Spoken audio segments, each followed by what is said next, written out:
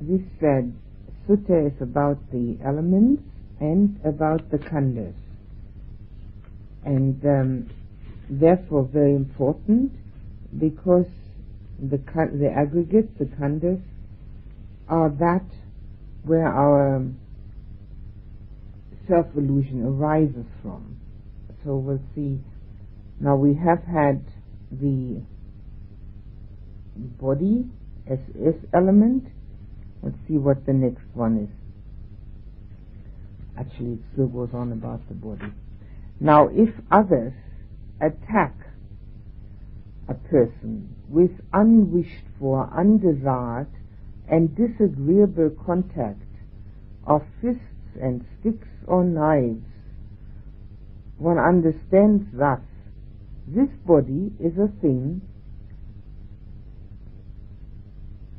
that contact with fists and sticks and knives takes place.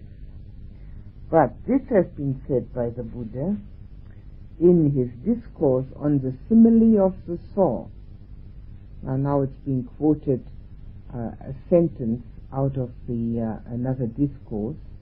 Even if bandits savagely severed limb from limb with a two-handled saw, he who entertained hate in his heart on that account would not be one who carried out my teaching. Now this would be worthwhile remembering, because we can get angry if somebody just looks at us sideways. And the Buddha has taught that even if bandits savagely severed limb from limb with a two-handled saw, he who entertained hate in his heart on that account would not be one who carried out my teaching. So I think every time when the mind would go into some sort of negative state because somebody said something, did something, looked in this way or that way, we might remember that. It's even if that would happen, hate is still not justified. I think that gives one pause to think. And if one thinks that way, so then tireless energy shall be aroused in me, and unremitting mindfulness established. My body shall be tranquil and unexcited, and the mind concentrated and unified. And then let contact with fists and sticks and knives take place in this body, for this is just how the Buddha's message is put into effect. Well, I dare say that we wouldn't manage with when bandits would attack us and would use a saw to sever our limbs, but we might remember that the Buddha said that dislike and rejection or hate or anger or anything of that sort never has any justification. It doesn't matter what it is. And since there are this sort of thing with the bandits isn't likely to happen, maybe we could use this on a more usual level that we are concerned with. That we every time we find in ourselves some negativity, that we remember, if we really want to practice the Buddha's teaching, then the first thing to do is to get rid of that, to establish the body in tranquility and unexcited. Well, that would mean that we're mindful of the body, that we would notice whether the body is tranquil and unexcited, and the mind concentrated and unified. And then let take place whatever will, the Buddha's teaching can be put into effect. Now, obviously, sometimes a mind which is not fully enlightened will not be able to put the teaching into effect. But the least we can do is try. And lots of people don't even try. And that is the thing which is objectionable. That we don't succeed is not objectionable. That we don't succeed is normal human behavior. Perfectly alright, perfectly natural. but not to try, not to even see that it's absurd to have anger and dislike and all sorts of negative feelings about things or people or happenings, and then not even try to realize the nonsense which that entails. That is a person who isn't practicing. The result, that's a different matter. That depends upon the length of practice, the skillfulness of practice, and one's karma. Now, some people have brought with them difficult karma and cannot succeed very quickly. But not to try, that is not worthwhile meditating. When one doesn't try not to get rid of one's negativities, it isn't worth meditating. One might as well admit to the fact that spiritual life is not exactly what one is after.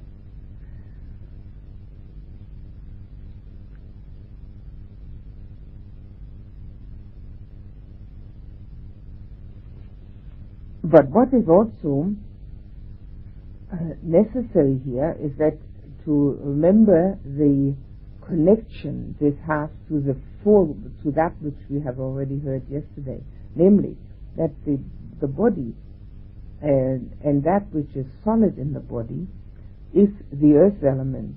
So what is being attacked there is an earth element, that the earth element is touching earth element, which will help one in this kind of physical endeavor to be more at ease about it, that one doesn't have so much personal ownership at stake.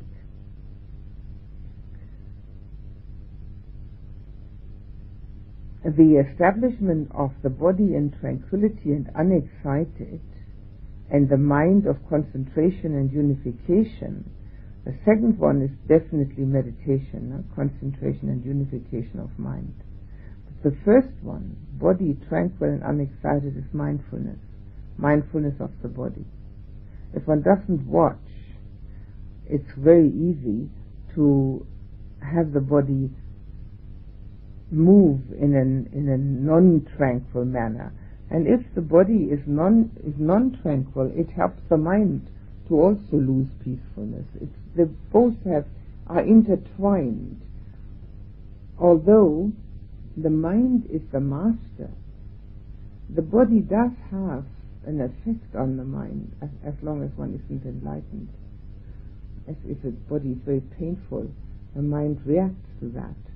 So if the body does all sorts of excitable and excited movements, obviously the mind is going to be affected by that, and vice versa, of course, too, and even more so. If one recollects Buddha Dhamma Sangha and equanimity does not persist with the profitable as its support, then one should arouse a sense of urgency. So at the same time when one is being attacked, either physically or mentally, and then recollects Buddha Dhamma Sangha and equanimity does not arise, then a sense of urgency is necessary. And that one should think, it is loss for me, it's no gain for me, it's bad for me, it's not good for me, that when I recollect Buddha Dhamma Sangha and equanimity does not persist in me with the profitable as its support. Now the profitable are all states of mind which help to remember the Buddha's teaching. The profitable are all wholesome states of mind. It is just another word for wholesome. They are all skillful states of mind. It's one Pali word for all of them. It's kusala, and it's sometimes translated as profitable, sometimes as wholesome, sometimes as skillful. And all three words tell us the same thing in the English language. And particularly here, the the sutta is about insight. And obviously insight needs to be practiced alongside of calm, so that the calm will have a result and will have a support. So the profitable as a support, which means that our understanding, our insight, has to be the support system for us to behave in a manner which actually depicts the Buddha's teaching. Now, this behavior in a manner which depicts the Buddha's teaching is here mentioned as equanimity. And that is something that cannot be faked, and it's something that cannot be just practiced because one thinks it's right. It only comes from inside. It doesn't have any other support system. So the support system for equanimity is the profitable, which means that we remember what the Buddha taught and practice it under all circumstances.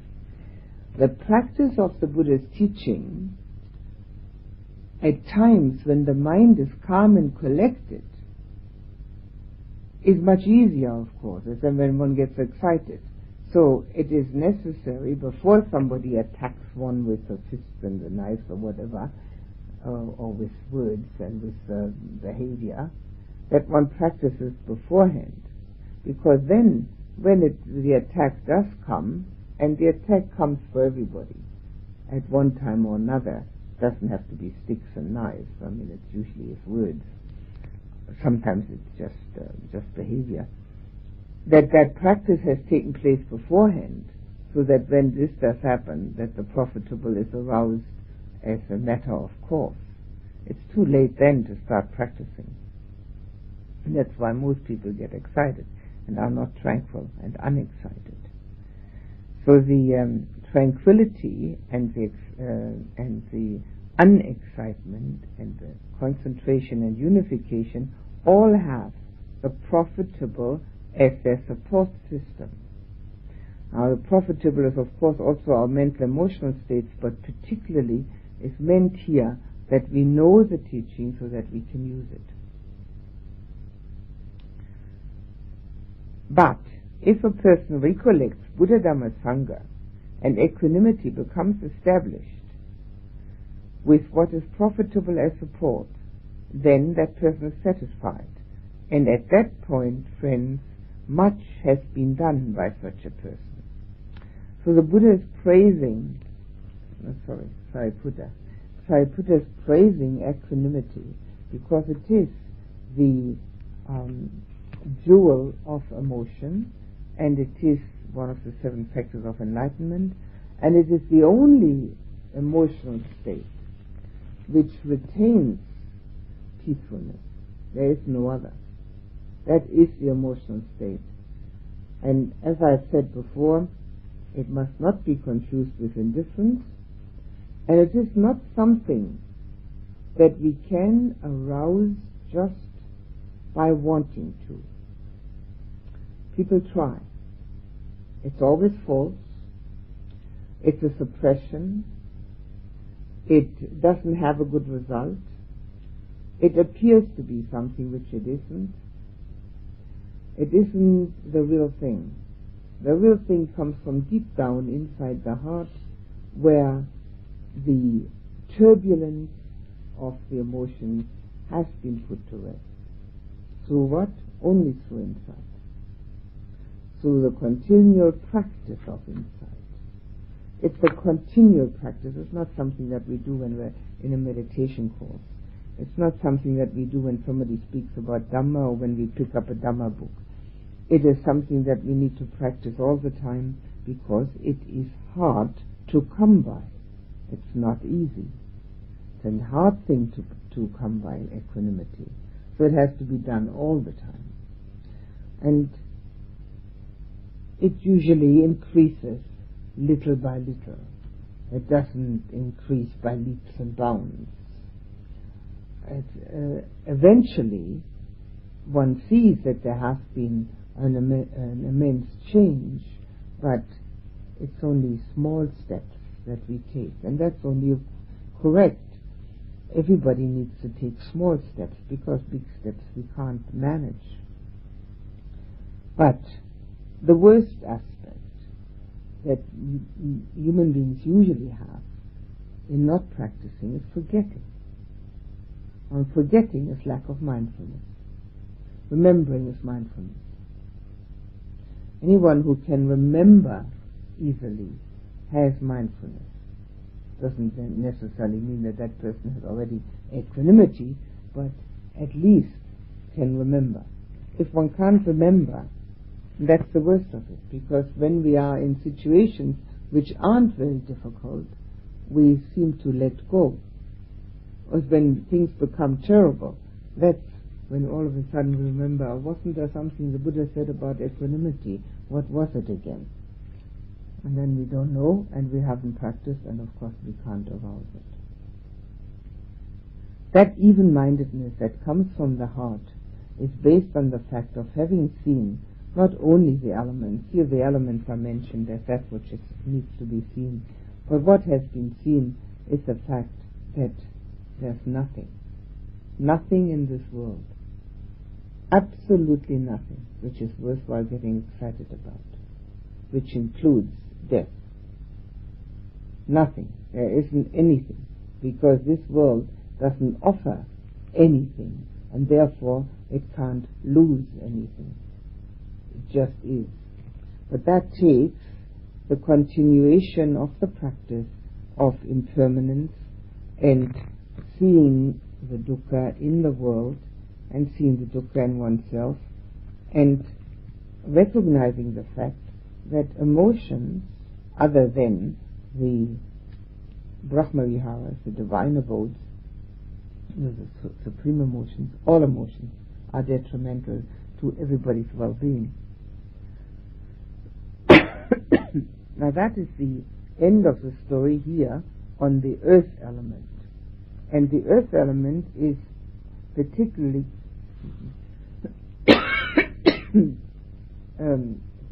made reference to here, that sticks and knives and fists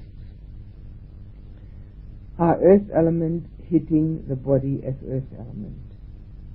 And that's being made reference to, that there, when we remember the teaching, when we remember what the Buddha said, then it is possible to retain one's equanimity even under such circumstances.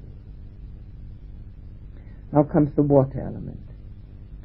What is the water element? The water element can be either in oneself or external. What is it in oneself? Whatever in oneself, belonging to oneself, is water, watery, clung to.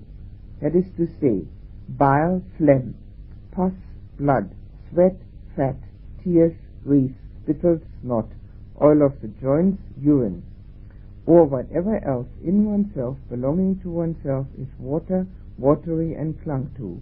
This is called water element in oneself. Now this list of things that are mentioned here are part of the 32 parts of the body. I did read out that list earlier and said, oh well, they're missing there. They haven't got all 32. And the reason for that was that those that were mentioned earlier were all the earth element parts. There weren't 32 parts. There was just those parts of the body which are earth element, solid. And now this part here has all the water element parts, which altogether, if I were to count them, probably would make 31. Yes, presumably they would. So all those things are mentioned, which are usually in that list, and here they are the water element. Now that is, again it is said, whatever in oneself, belonging to oneself, is clung to. Now obviously everybody thinks that that stuff belongs to oneself, and we cling to it. We don't cling particularly to phlegm, pus, blood, sweat, fat, tears, but we cling to all of them because we say, this is mine, this is me. Now, in the language, we don't have any choice. We've got to talk like that. But we don't just talk like that because we have no choice. We talk like that because we feel like that. If we were to start crying, we would say, I'm crying. And we would feel I'm crying. We wouldn't think we are just tears. We'd feel that we are crying. And the same with the urine. I mean, we would feel that that's ours, even though it's come out and it's no longer part of us. So all this illusion that we have about the body, the Buddha tries to dispel through the explanation of the elements and the parts of the body. Now, these are two ways of the meditation, which I've already explained, the parts of the body meditation and also the element meditation. If we can see that this is within us and outside and there's no difference whatsoever. Water is water. And just because it is attached to this body and sometimes it's out there, we think it's different. But it's all just water element, and no difference at all. In fact, all of those things, with the exception maybe of tears, all of them, we don't even like to see. We don't like to see bile, phlegm, pus, blood, sweat, fat, grease, spittle, snot, oil of the joints, urine. Nobody likes to see any of that. And yet, we all think it's part of us, it's me. There's a distinct aberration of our mind state.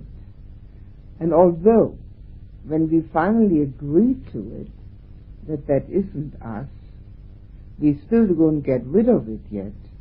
We have to first intellectually agree to it. And not try to find a substitution. Well, okay, I'm not that, then I must be something else.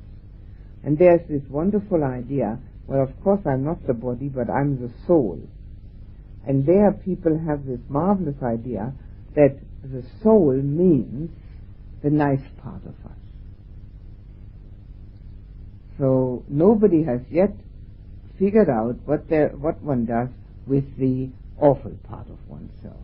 The kind that gets angry and the kind that is upset, which part of that, where the soul of that is going to go. The soul appears to be the nice part. So that one has at least an anchor, that's me. The Buddha tried to explain and tried to show people that this anchor is also an aberration of the mind. It's nothing but an illusion, an idea. These are ideas which cannot be construed in fact. The facts that he showed were, well, there's the water element. Okay, now water element in oneself and external are simply water. That should be seen with right understanding as it actually is. This is not mine, this is not I, this is not myself. When a person sees it thus with right understanding as it actually is, a person becomes dispassionate towards the water element, and the lust fades for the water, and the lust fades out of the mind for the water element. Lust is that craving and clinging that we have, the craving and the clinging, which makes it ours. The lust is that which keeps us bound to the body and the mind as ourselves, because we expect to have from it a gratification. We expect the gratification from this body. Well, we do get it, but it's so short-lived, it's not worth having. And this is a difficult part of it. We do get it, and we get it over and over again. But included in this gratification that we get from this body are also all the aches and pains we get from it.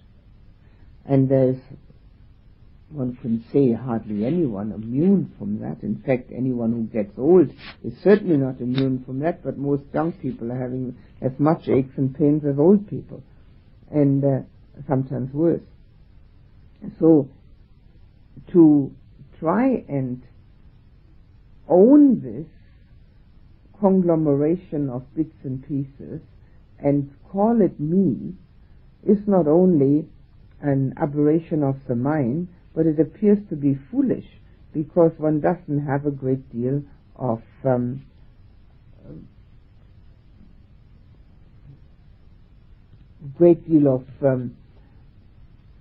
happiness from it. One has an occasional happiness from the body, but one doesn't have a constant one. In fact, if one sits in meditation, and first one isn't so used to sitting like that, then the body plays terrible tricks.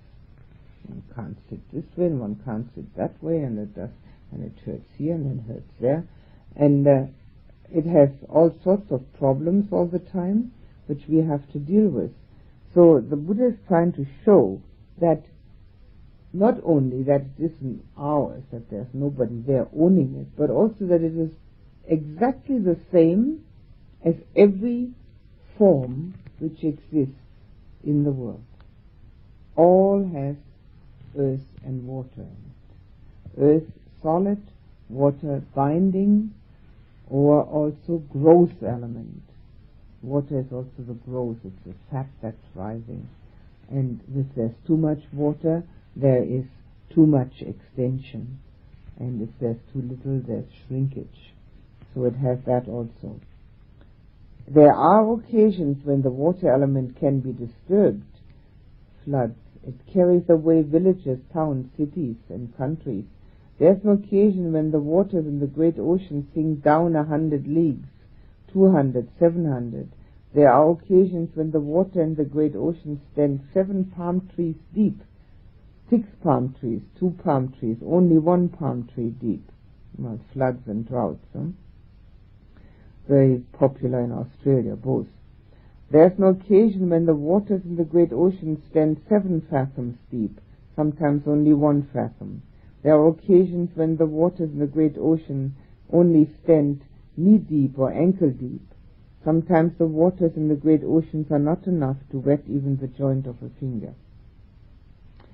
Even this external water element, great as it is describable as impermanent, subject to destruction, subject to disappearance, subject to change.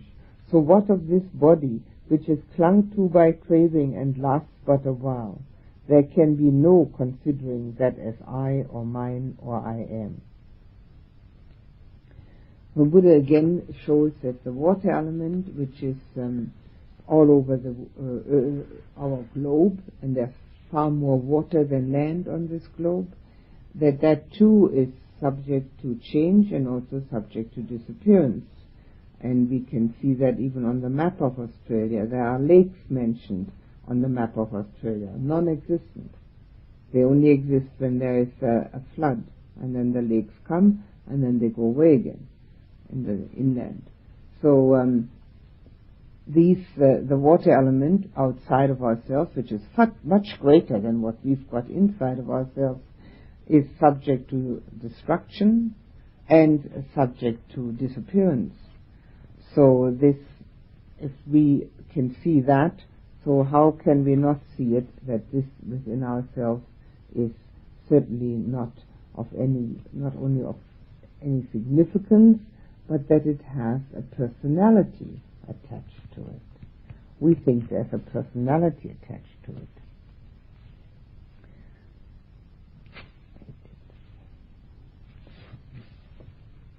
This got dots again, I've got to go back. So then, having seen this element as it actually is, if others should scold, curse and threaten the person, he understands thus: the painful feeling born of ear contact has arisen in me. That is dependent, not independent. Dependent on what? Dependent on contact. Then one sees that contact is impermanent, feeling perception and mental formations and consciousness are impermanent, and the mind, which has already made an element constituent of the form aggregate its objective support, enters into that new objective support now contemplated and acquires confidence, steadiness, and decision. So again, the same as with the earth element, the water element is treated in that way that if then the ear contact should hear curses and threatening and abuses and dislike or whatever one can hear, then one knows that there's nothing happened except the impermanent contact of the sense consciousness, which is followed by the impermanent unpleasant feeling, followed by the impermanent perception, which says abuse or dislike, which is followed by the impermanent mental formation, and so the mind, which has already made an element constituent of the form aggregate, the water element in this case, an objective support, a support system for equanimity. We need support systems for good practice. So here we're using the elements as a support system. So we have made here in this case a water element, a support system. So then one has also a new objective support which we can now contemplate, namely the fact that the five aggregates of which the ear contact is one of the sense consciousnesses is also impermanent, and therefore we acquire confidence, steadiness, and decision. So what do? We hear somebody yelling at us or being very unpleasant.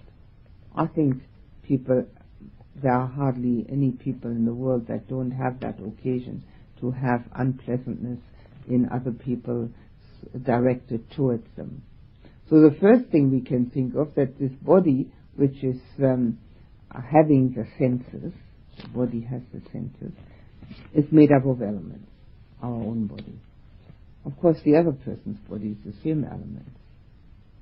So there's maybe earth element and water element sitting in front of us, and we are also earth and water element, and so these two are sitting there. So then we hear something, so that's ear contact. And with that ear contact comes the hearing consciousness, and the hearing consciousness then is followed by feeling, from feeling the perception, and then the mental formation, the reaction. And we know that all that is totally impermanent and not owned by us.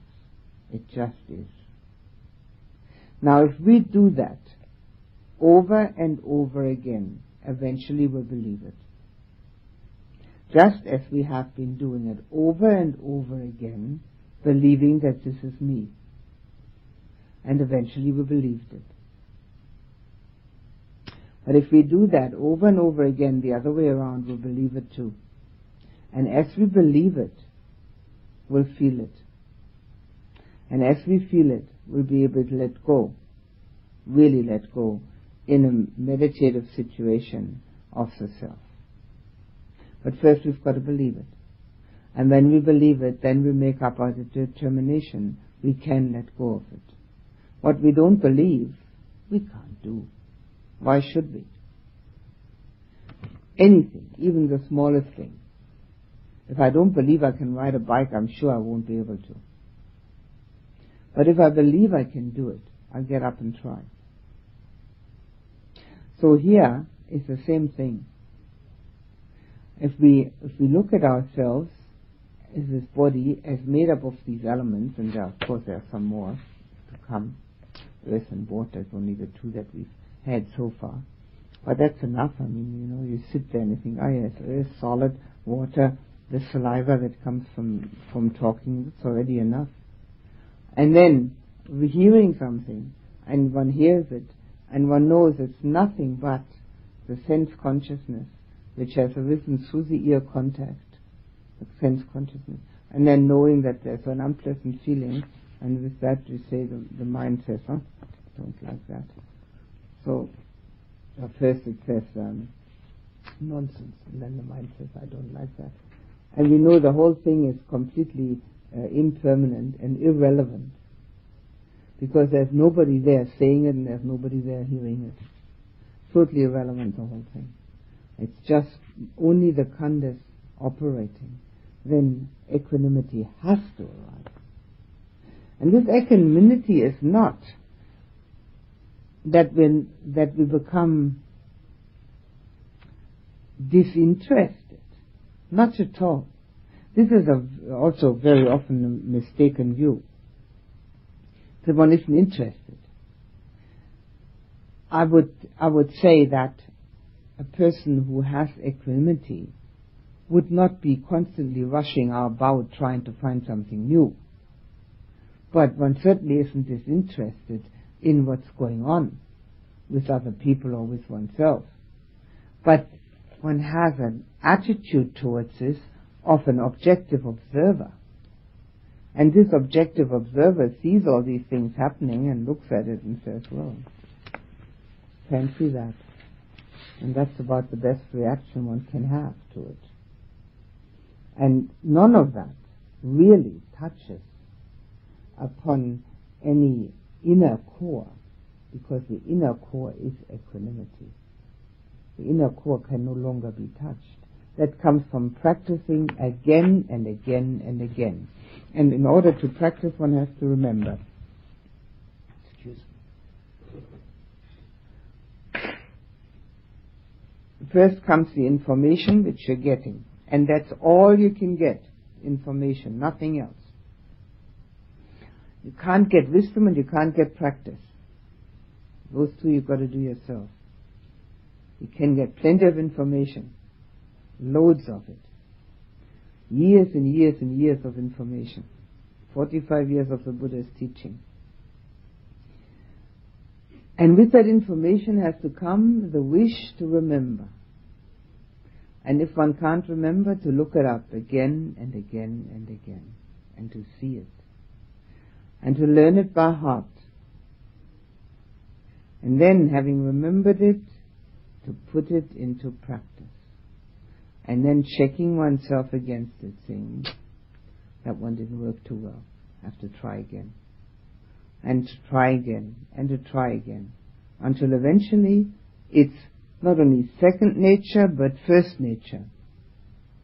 It just is, and nothing else is happening. And sometimes if it doesn't happen, there's no blame attached to that.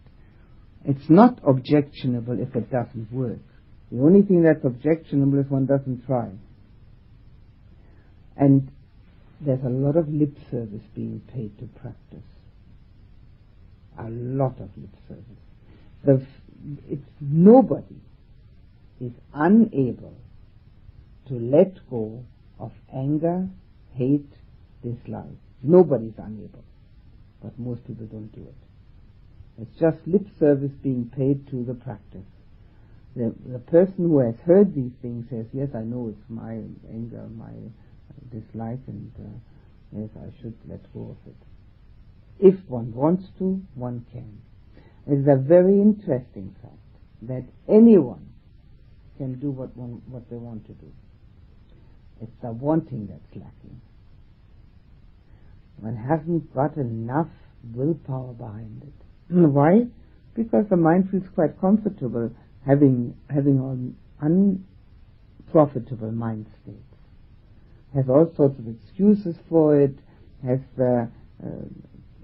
excuses which start with the childhood, with the parents, go on with all the people one doesn't like, all the situations, all sorts of excuses for all these unprofitable mind states.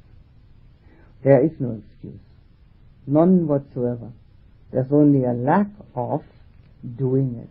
That's all. And there's nobody that cannot do it. It doesn't exist. It's just a matter of wanting it, not wanting it strongly enough.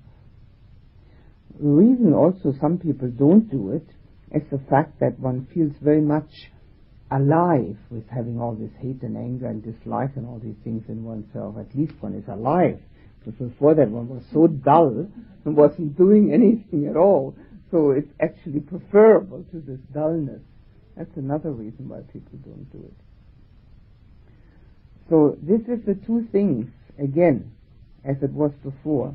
It's the element, remembering that we're made up of elements in the body, and remembering that there are four mental khandhas and they're totally impermanent.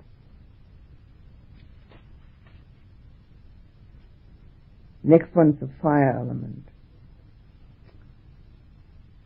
Actually, the whole thing is repeated, that if one should be attacked with knives, fists, and sticks, or if one should remember that if one was severed limb from limb with a two-handled saw, if one had hate, one would not follow the Buddha's teaching, and one should arouse tireless energy and unremitting mindfulness. Now that's asking a lot, isn't it? Tireless energy and unremitting mindfulness. Unremitting mindfulness is meaning all the time.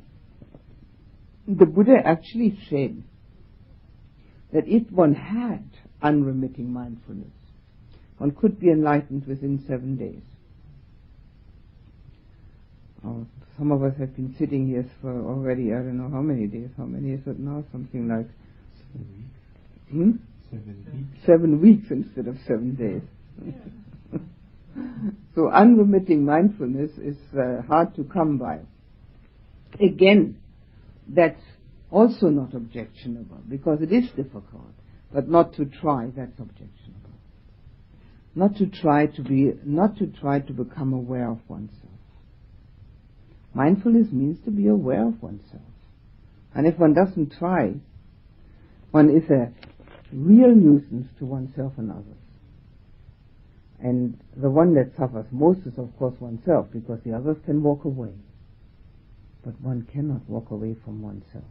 One is stuck, absolutely and completely stuck to this one person for the duration. And so without mindfulness, one has, if one doesn't practice it, one becomes quite difficult. It's difficult to live with oneself, and others find it too. So tireless energy, well, that's also hard to come by, isn't it? Tireless energy. And again, this is something that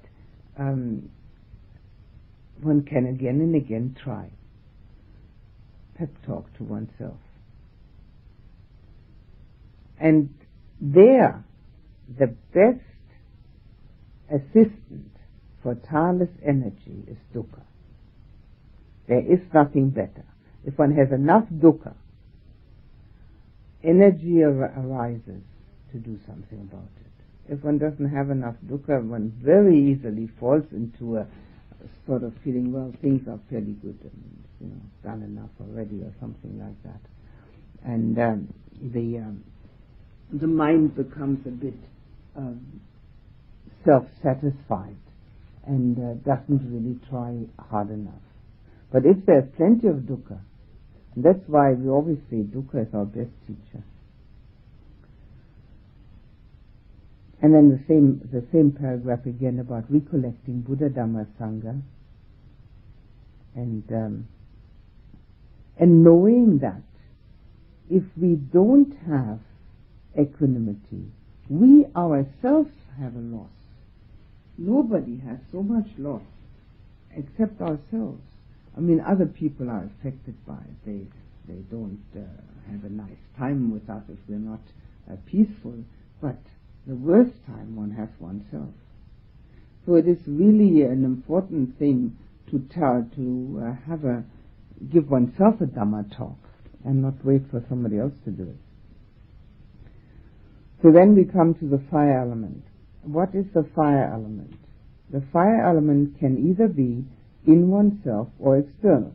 And what is the fire element in oneself? Whatever in oneself belonging to oneself is fire, fury, and clung to. That is to say, that whereby one is warmed, ages. It's the aging element in oneself, because it's a destruction, fire is destruction, and is consumed. And that whereby what is eaten, drunk, chewed, and tasted gets completely digested, or whatever else in oneself belonging to oneself is fire, fury, and clung to. This is called fire element in oneself.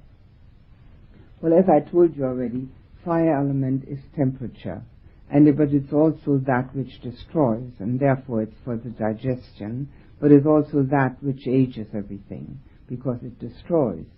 And without the fire element, the life support system would not work, because the constant change is dependent upon that. And not only depend on it, that's how it happens.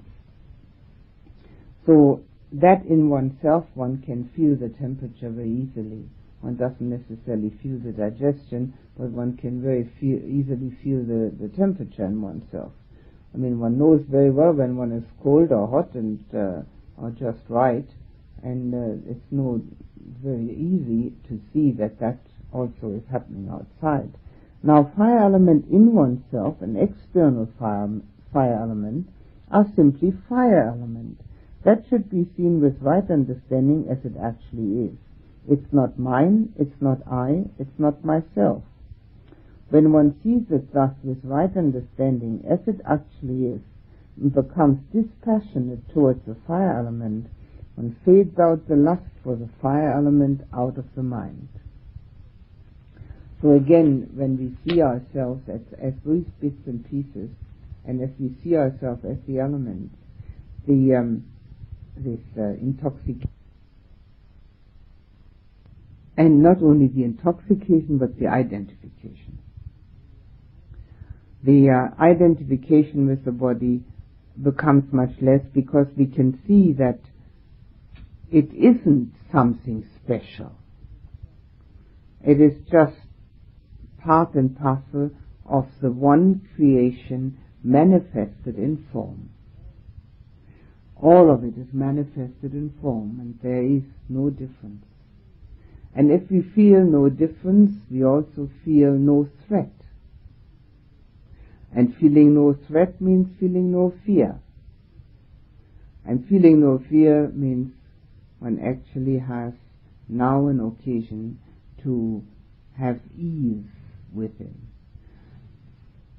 Any person that hasn't gained insight along those lines, it has fear.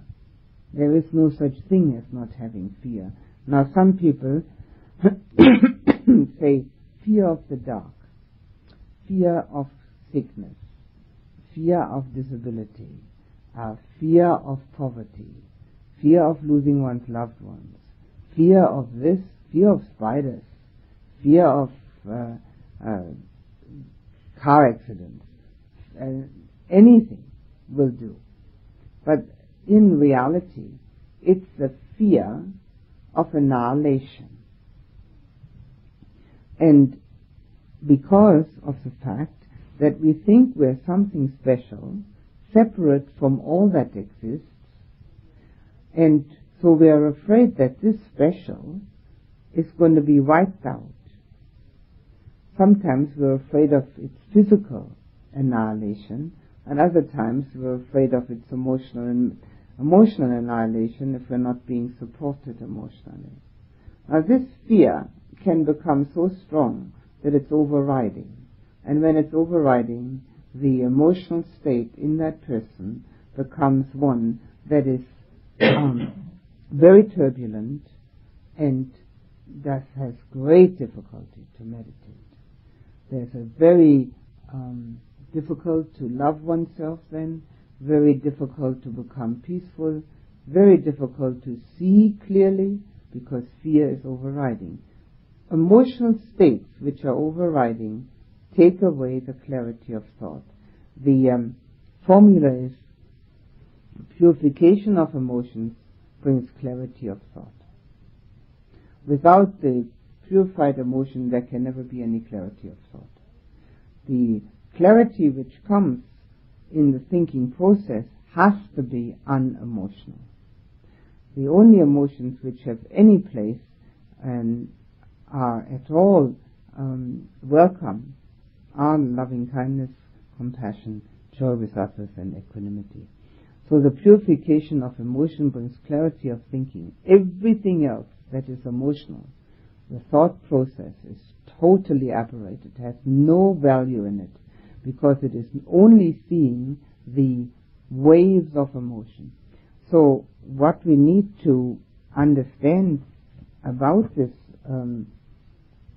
is that if we can see that we exist in the same way as everything else exists and don't feel separated from it, we have far less fear, because neither the elements outside of us, nor the dark, nor the spider, which consists of the same elements as we are, nor anything else that we are afraid of, is any different from us. It's all together. It's a unity.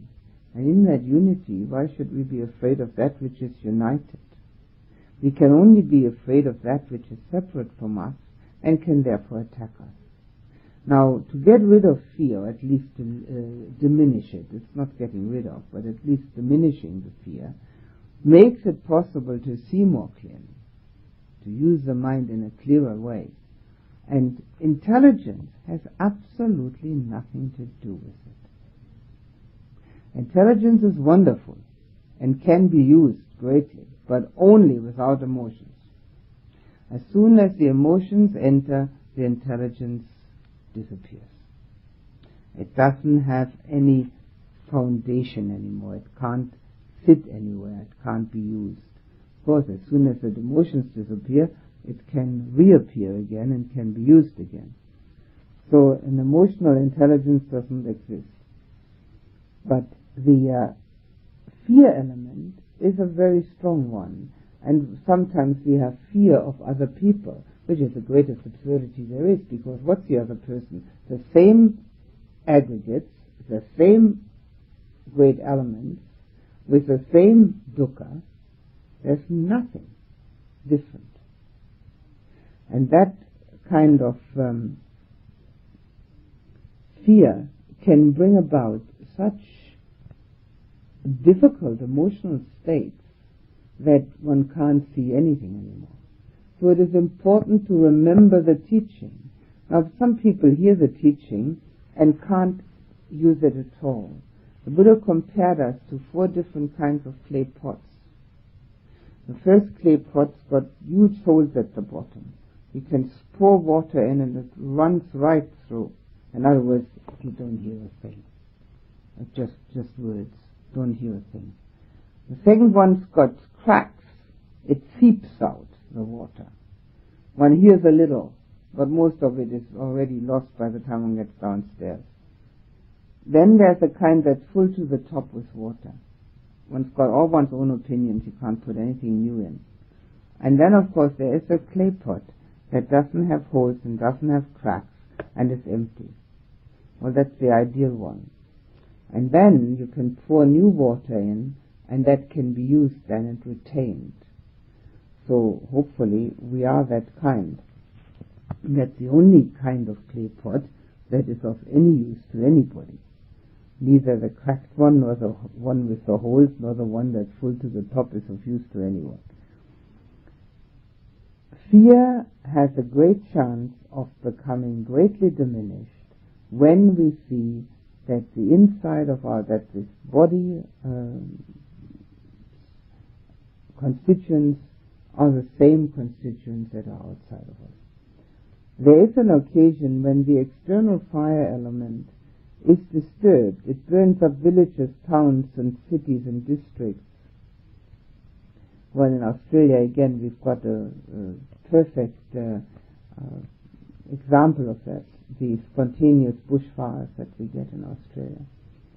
It only goes out when it comes to green grass, or to a road, or to a rock, or to water, or a fair open space for want of fuel.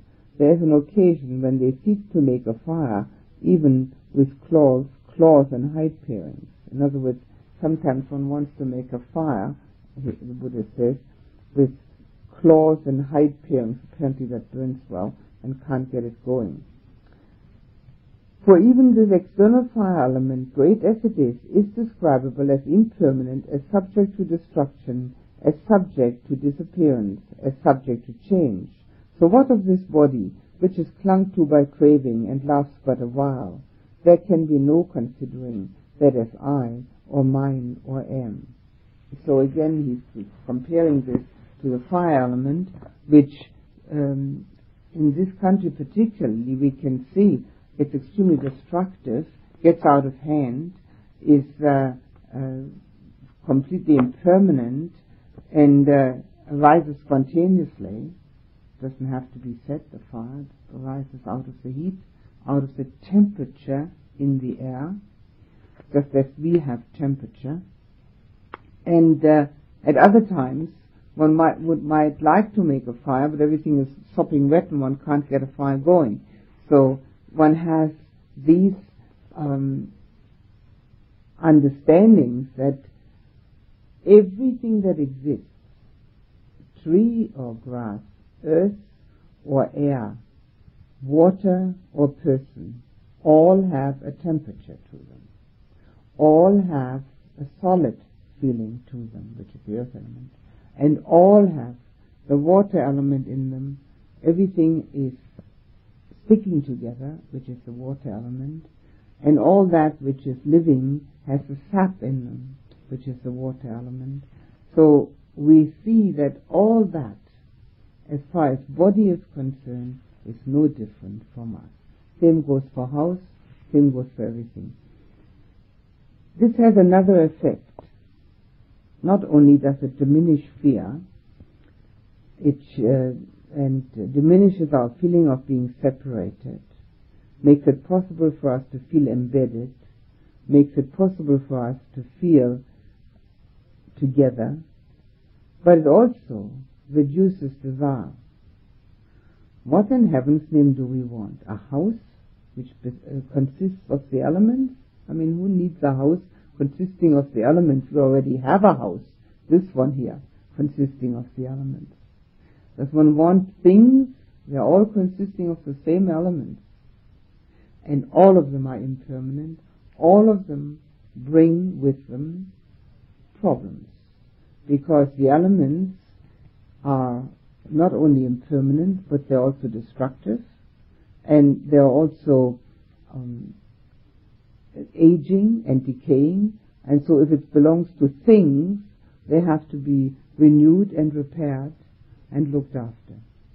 So it effectively reduces desire for things, and it effectively reduces desire for people. One has already enough trouble with the elements in oneself. Why should one want more elements around one which are making more trouble? The ownership of. It's not that one doesn't want to be with people. It means the ownership of. My husband, my wife, my friend, my lover, my child, my house, my car, my carpet, my and so on. The ownership of it is the thing that creates all the problems. If I own this, it's a great problem. If I don't own it, well, it's just the way it is, isn't it? If it has any problems, well, that's tough, isn't it? It's tough for the body to have problems. If I don't own it, who cares? So that desire is greatly reduced also, and the fear is greatly reduced. And again, there comes the same paragraph again, that if one is attacked in any way, one remembers these things, one brings up energy and mindfulness and remembers Buddha, Dhamma, Sangha.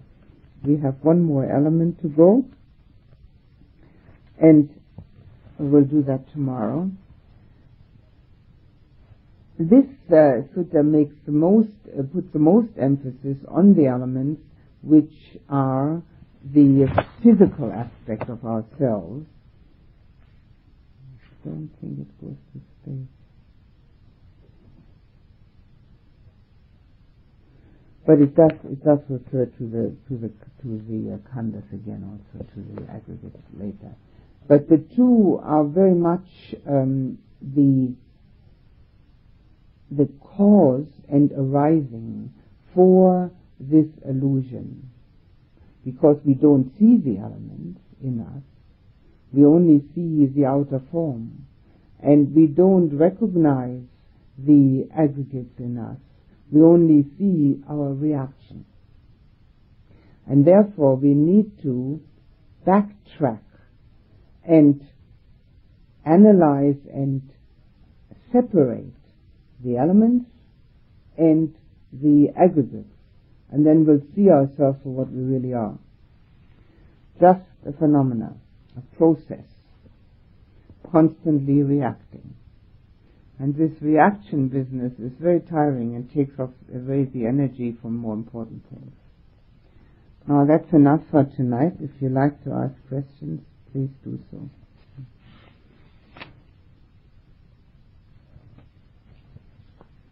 Why do the positive emotions not affect equanimity? No, they help it. Well, a loving emotion, as long as it isn't passion. If it's passion, it certainly affects equanimity detrimentally. But love and compassion and joy with others are emotions which are not concerned with the self.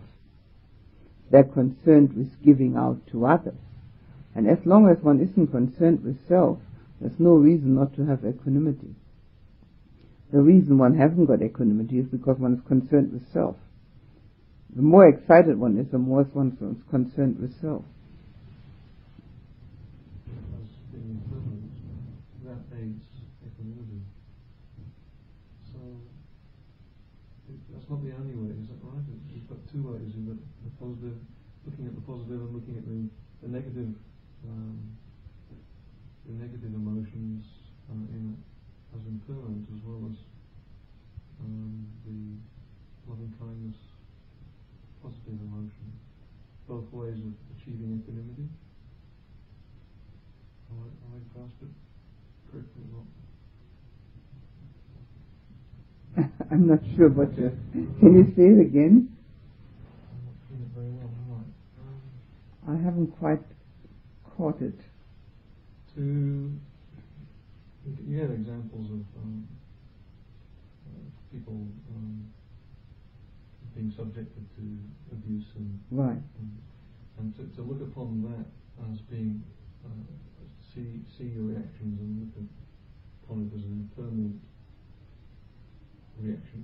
No. The idea is to realize that the abuse is impermanent, to realize that the ear contact is impermanent, to realize that the feeling is impermanent which has arisen, to realize that the perception which arises from that which says terrible is also impermanent, and therefore not react. And practice of that, non-reaction, helps to develop equanimity. Exactly. That's one of the ways. Right. So there are two ways, or Well, what's the second way? the one that Gillian just mentioned? The positive way. Oh, the positive emotions. Yeah. Well, no. The way to equanimity is insight. There is no other. One way only.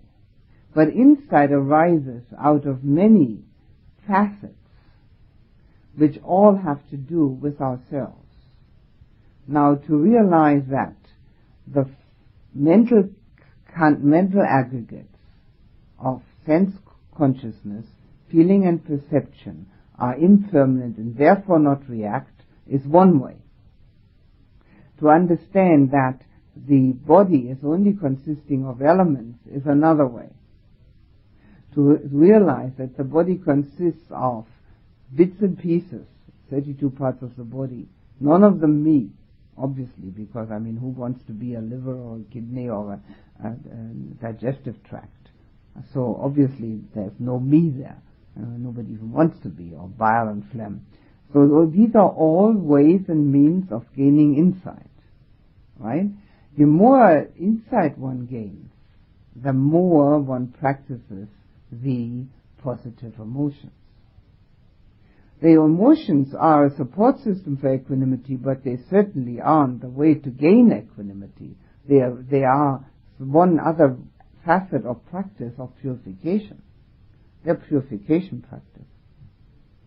There are two ways of purification, mind and heart, and both have to be practiced. And one is to the four supreme efforts of the mental states, and the others are the four supreme emotions, which are called the divine abodes, which are loving kindness, compassion, joy with others, and equanimity. They have to be practiced, but equanimity only arises from inside. There's no other way. One can force it, but it doesn't work. And it's very often mistaken. I mean, it looks like something, but it isn't anything. And the person who is practicing the enforcing of equanimity is usually extremely unhappy, because one can't force anything. It's got to be real. If I take my glasses off, I can't see you. Is that clear, Peter? Yes, it is. Okay. All right. Anything else? As to the unremittent mindfulness Yes. in order to become enlightened, how about the night? Is a little mindless sleep permitted? Well, it's not a matter of being permitted, it's a matter of a natural phenomena, isn't it? The Buddha is said to have slept mindfully, and mindful sleep is a very interesting phenomena, and it usually happens to people under stress only. And of course you don't want to get under stress in order to do this. So what happens is, when there's mindful sleep, you lie in bed and you're just as motionless or moving with the body a little as you are in a proper sleep, and you know you're sleeping. It's very interesting. And if one doesn't know that it's mindful sleep, you might think you're awake, but you're not, and trying to fall asleep, which is dreadful, because that makes it a real exercise in futility. But having had mindful sleep and accepting it like that, one feels very refreshed even after only 2 or 3 hours. At the most 4 hours. That's all one needs. Because mindful sleep, your mind does not go into this stupor as it does in the deep sleep. It goes into a real stupor. And as it goes into the stupor, you don't know what's going on. And in this stupor, the mind apparently doesn't have a real rest, because it needs far more sleep. So mindful sleep is something that people who meditate a great deal eventually learn to do, and then sometimes people do it under stress, and of course they don't know what they're doing. They're trying to fall asleep, and then they come up in the morning, they say, I haven't slept a wink. It's also possible that happens sometimes, and if they were to talk to someone, they could find out that that's actually what happened. But that's not desirable, of course. So it is something that is a natural progression. So it's nothing to, one could try, but it doesn't seem to be something that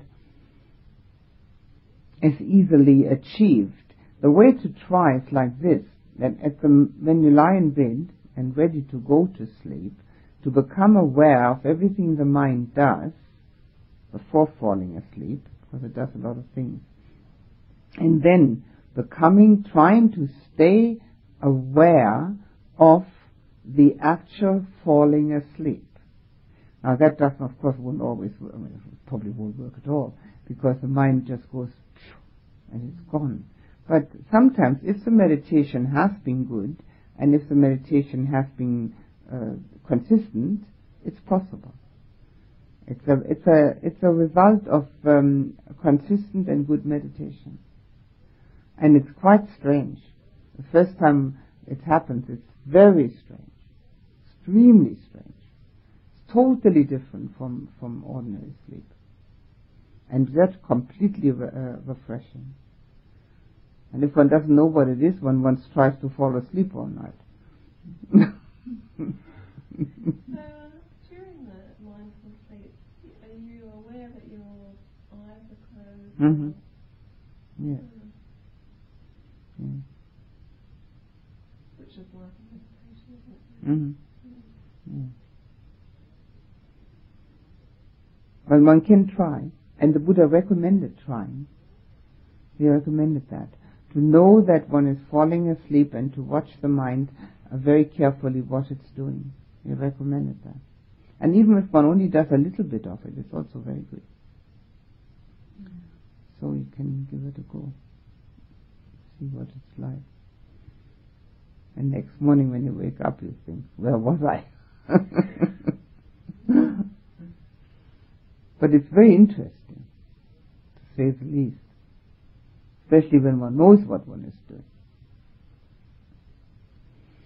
Very interesting matter. Yes, unremitting mindfulness. Well, I mean, this unremitting mindfulness, this is really when the urgency has been seen. When one has seen how urgent it is. And that one doesn't have any spare time to really do it. But we have it, when we don't have enough dukkha, it doesn't arise. Dukkha is a wonderful teacher. The teacher can say what, this and that and again, but it doesn't really hit you as when dukkha comes. Marvelous. And we are usually quite upset about dukkha. We should be very grateful to it. Always see it with the right way. It's the most effective advance when we act properly with dukkha. So, anything else? Yes, I'm saying that you can really only have true loving kind of compassion and sympathetic joy when you have equanimity, because that is the real insight. Yes. Those three qualities can only arise truly from true insight. Well, the perfect one, certainly. The perfect loving kindness and compassion and sympathetic joy have to come from true insight. But one can certainly practice on the way there, little by little, extending it. It's the same with equanimity. We can only have true equanimity with true insight. And yet we can practice a little at a time. And even if we can't remember the elements and can't remember the khandhas, we might remember that everything's impermanent and become a little more equanimous through that. So every step on the way is a help. But the perfect way is only through perfect insight, certainly. Yes. But that doesn't mean that we can't have a little of it. It doesn't get us out of the practice, no. We've got to keep on practicing. So, equanimity come by degrees, and that's not. Yes, certainly. So, is there a point of perfection where it's total? Yes, Arahant, fully enlightened.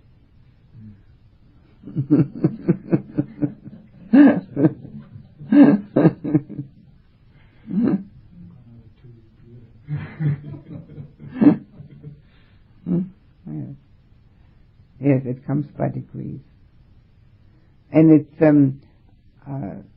it's very interesting also, because I think everybody probably knows this feeling inside, which might even be described as a fire element, a sort of response to things that one gets upset or angry about, which is like a fire going inside. It's like a fire fountain.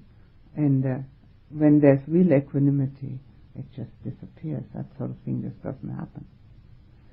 And it's little by little, the fire gets smaller, because one doesn't give it much fuel. And then when you stop giving fuel to that fire, it goes out. That's all. But it's little by little, and that's very helpful, because one can check back on it and see, is it any better? Oh yeah, it's got better. Well, that's good. Anything else? Annihilation. Vernichtung. Was heißt das auf Deutsch? Vernietiging. Hm? Vernietiging. Vernietung, ja. Vernichtung, Vernietung.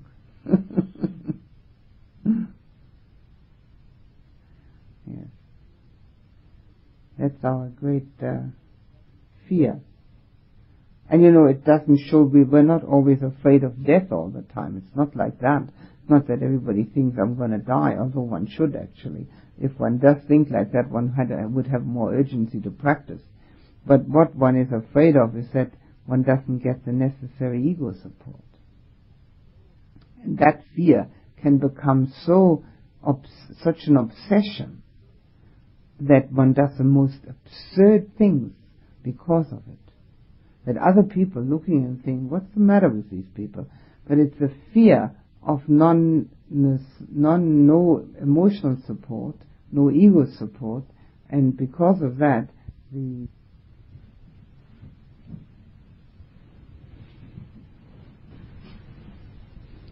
Please put the attention on the breath for just a few moments.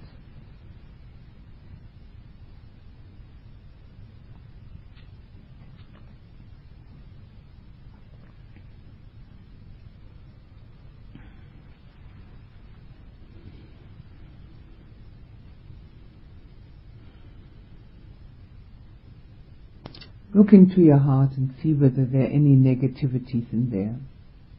Anything that's not profitable, not skillful, not wholesome. Like fear, or anxiety, or upset, or worry, or discursiveness,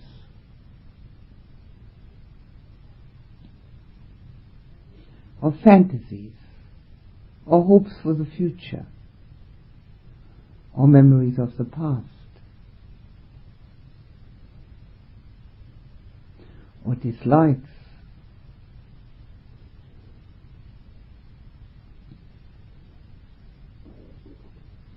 or lack of certainty, lack of confidence. Let it all float away like black clouds being dispersed by the wind. That's all these are, black clouds, moods not to be taken seriously. There is an inner core, a substance of purity. Let all these impurities float away. Let them be dispersed.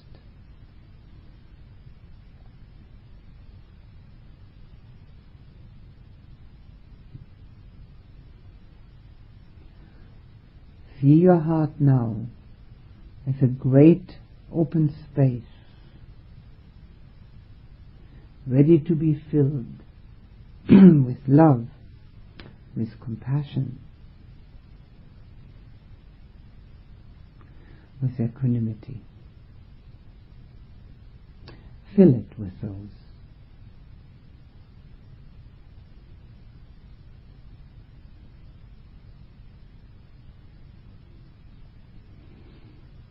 Equanimity, which is peace, acceptance,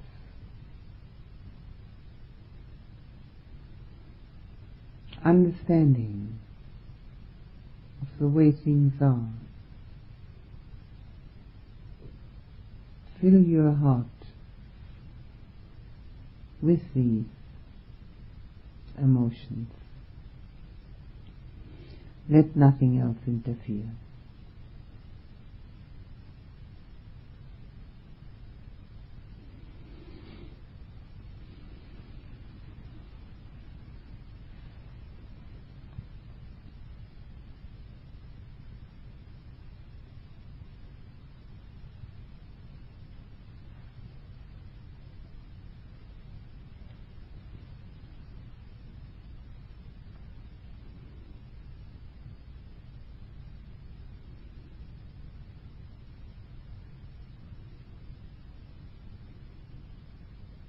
Now let this peacefulness, which results from equanimity,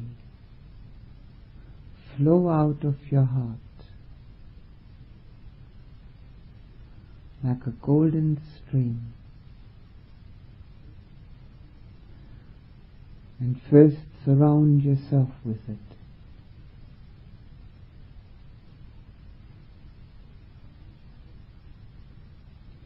And then each person in this room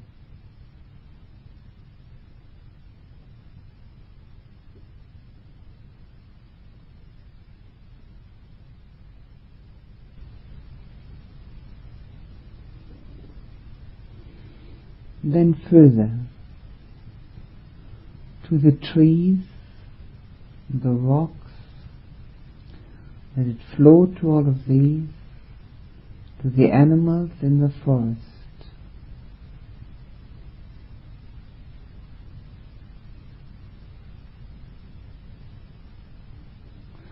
to the people that live near here.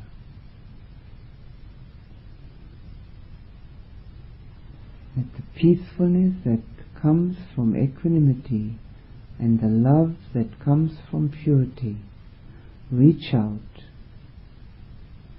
and flow to all these beings, to nature. Let's go further. People further away.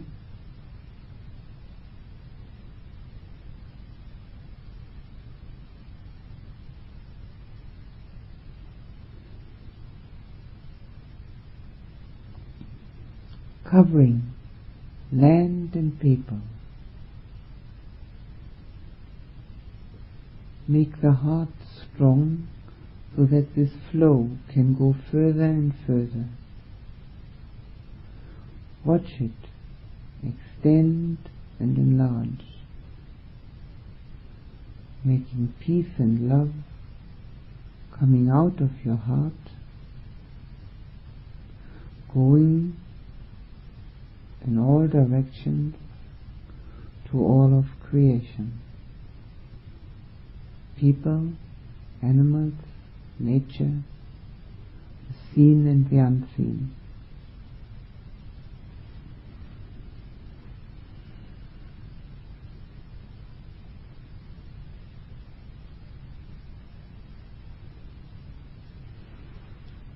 Feel as if you're encompassing the whole of this country within the peace and the love that come from your heart.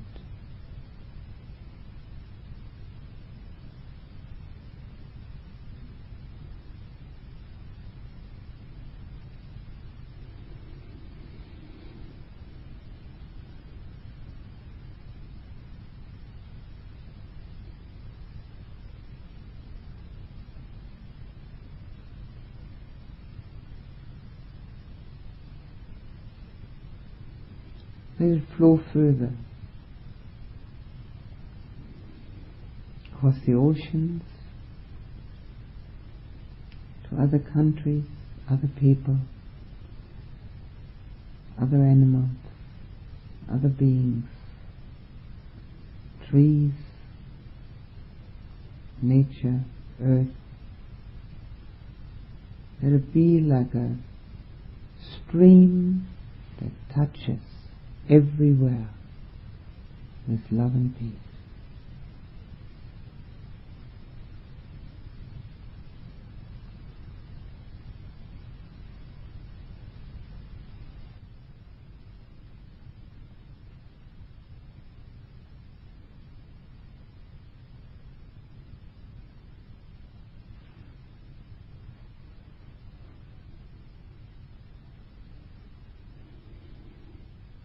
Make your heart so large that it can encompass the whole of the universe.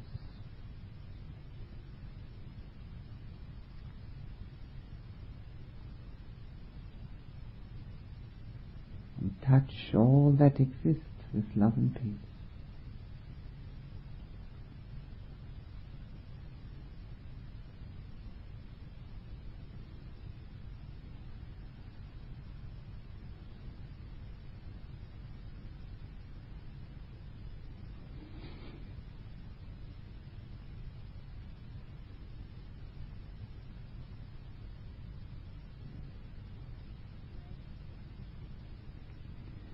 And now think of anyone whom you know, who you think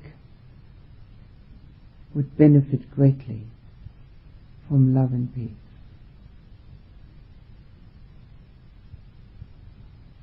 Fill that person, surround that person with the peace that comes from accepting as it is, and the love that comes from a pure heart.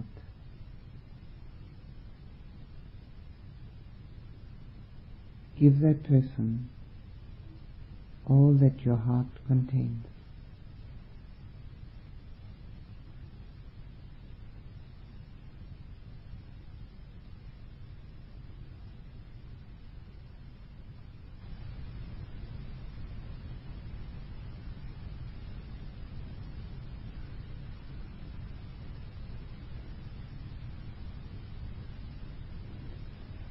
Become aware that this is the best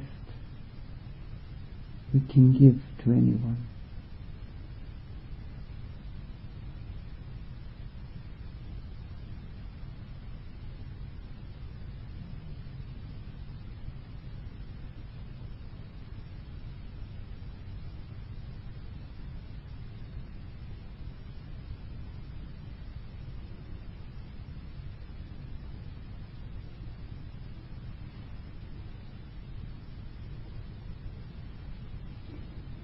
Now think of those people you're close to. Embrace them with your heart, feeling fully at one with them.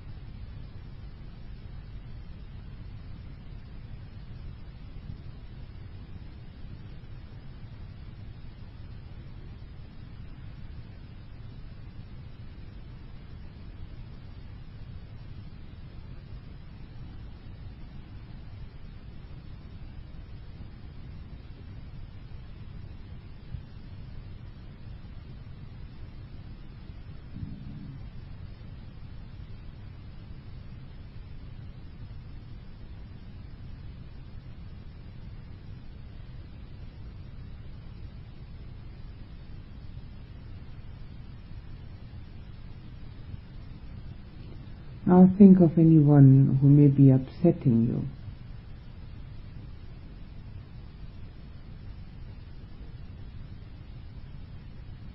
Embrace that person with your heart full of love and peace, so that this upset is totally eliminated.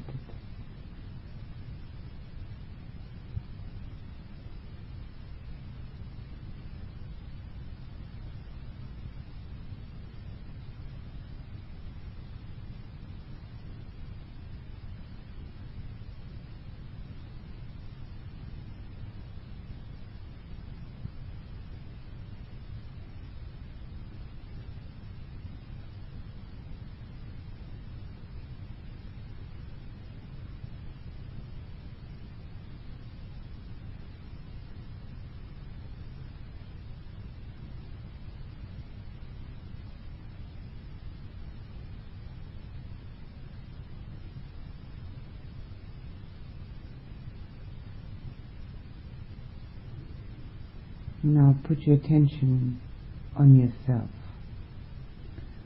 and feel the expansiveness, the purity and the beauty of your own heart. Feel it, know it, become totally filled with it.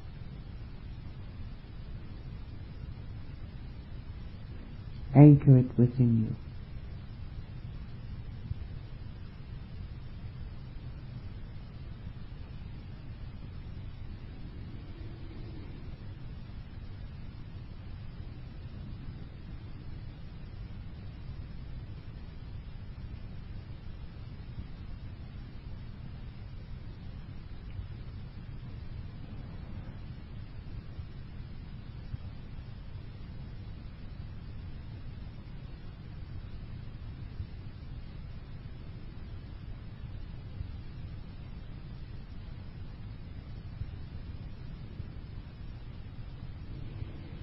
May all beings have purity of heart.